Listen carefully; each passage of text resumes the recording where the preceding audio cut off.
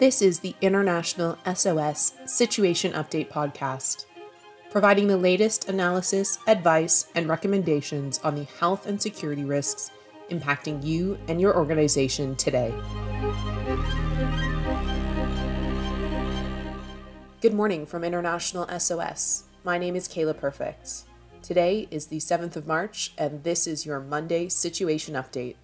To discuss the current events in Ukraine and surrounding countries, I'm joined by Tyler Hosford, Regional Security Manager at International SOS.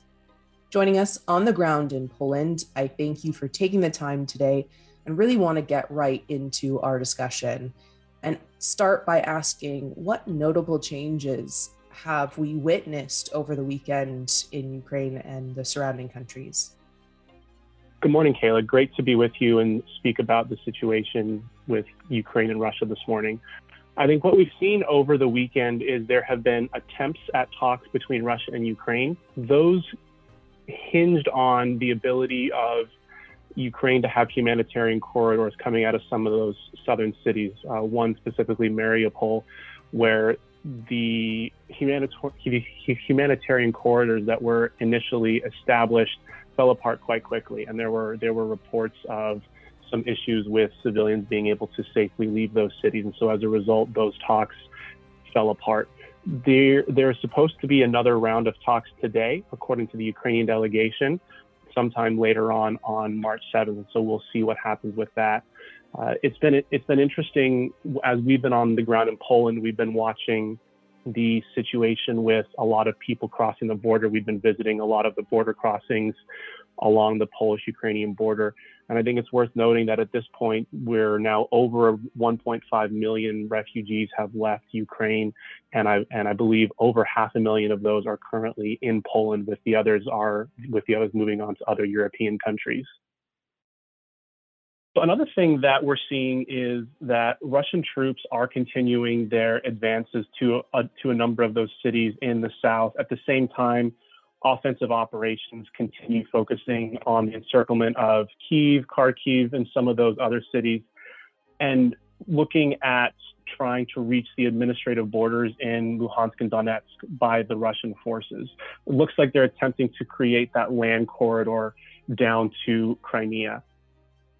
So as we've been visiting a lot of these border crossings, we're starting to see people are really coming from a lot of parts of Ukraine. And I think what we found was that early on in the events of last week, there was a first wave of people who were coming across. And from what we're hearing from people on the ground, there were a number of Ukrainians who saw the initial success that the Ukrainian army was having and thought they would wait out the situation and see what happened. But as it turns out, this may be a little bit longer of a situation. They are now deciding to cross the border. So there's been a bit of an increase in border crossings at all of the checkpoints over the weekend. When we were visiting those checkpoints, we were trying to really establish what are the wait times, because there are a lot of sources out there that publish wait times at various checkpoints. And the problem we found is those published sources were often contradictory.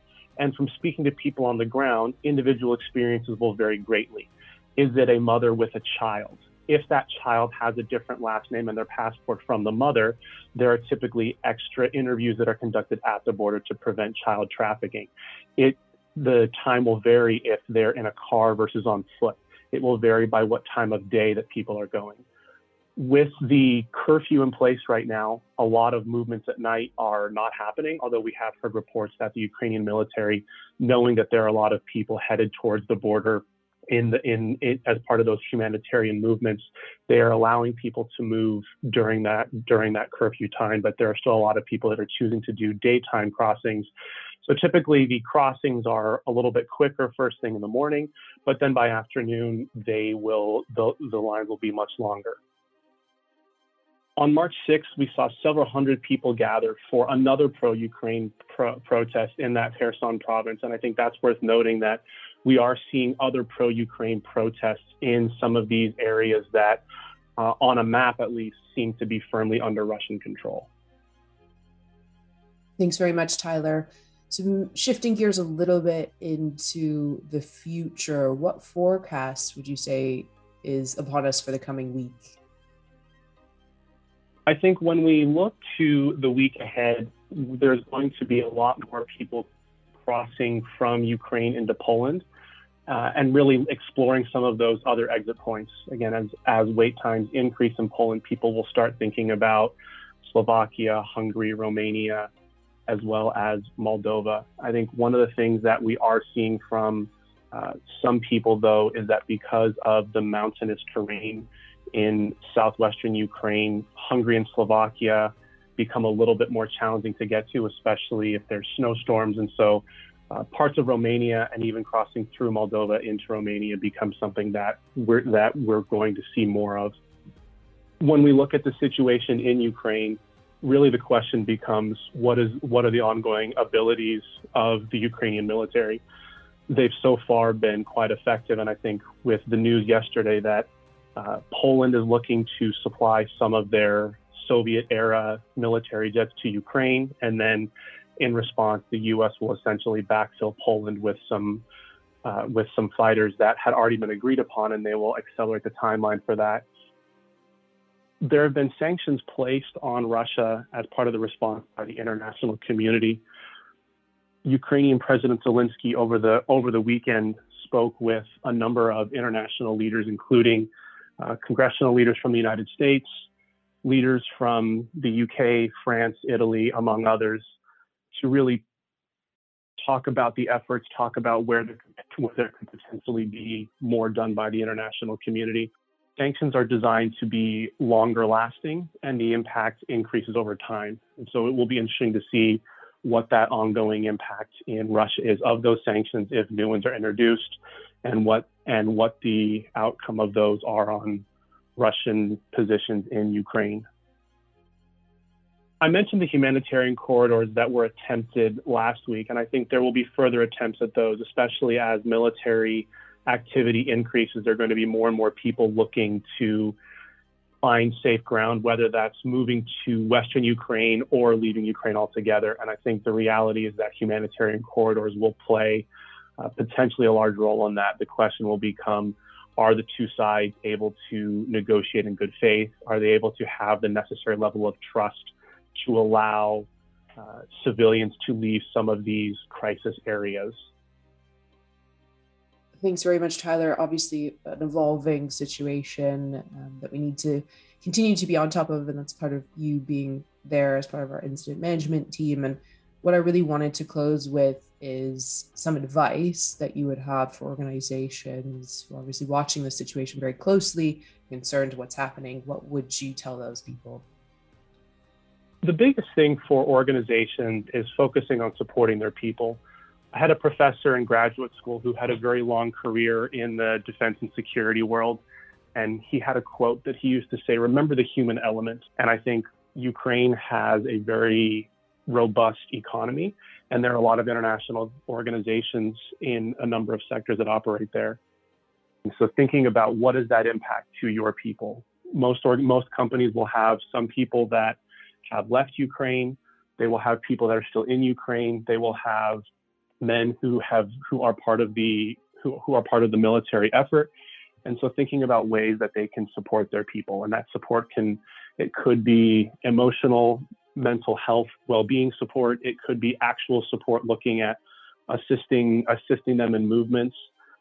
We've been able to assist a number of clients with movements from parts of Ukraine toward the border and then out onward into Poland and other countries and beyond. And so I think that's something to always consider. Again, it's really looking at what do people want, because we have been hearing that a number of people, although the option exists for them to leave Ukraine, they don't want to. They feel like whether it's they feel that they want to be there at this moment, or if it's they don't want to split up their family, there are a number of reasons. The big thing is making sure that companies are supporting their people, keeping those communication lines open, because someone may feel like they want to stay in Ukraine right now, but in 3 or 4 days, they may say, my situation has changed and I feel like I need to move myself, dependents, family members, et cetera, out of Ukraine. And so being open about that, about what the company is able to do, what they're willing to do on that front. It's important to have plans in place. And I think one of the things we've seen throughout the last week especially, but certainly in the days leading up to the really start of the crisis, is plans will very quickly change, and they will very quickly devolve. And so part of a good plan is having a couple of those options. You have, what is our plan A? And then what are some other alternatives that we want to have available? Because when you do that, even if you don't use the exact alternatives, at least your company and the team responsible for that are in that mindset of thinking about being flexible.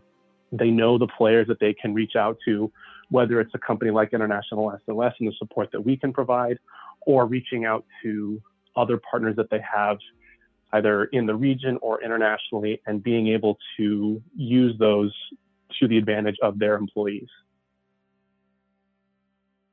Well, that leaves me just to say thank you, Tyler, and thank you to those for listening to the International SOS Situation Update podcast. To find out more on the situation, visit our Ukraine and surrounding countries webpage on the International SOS website, and stay tuned for our next episode.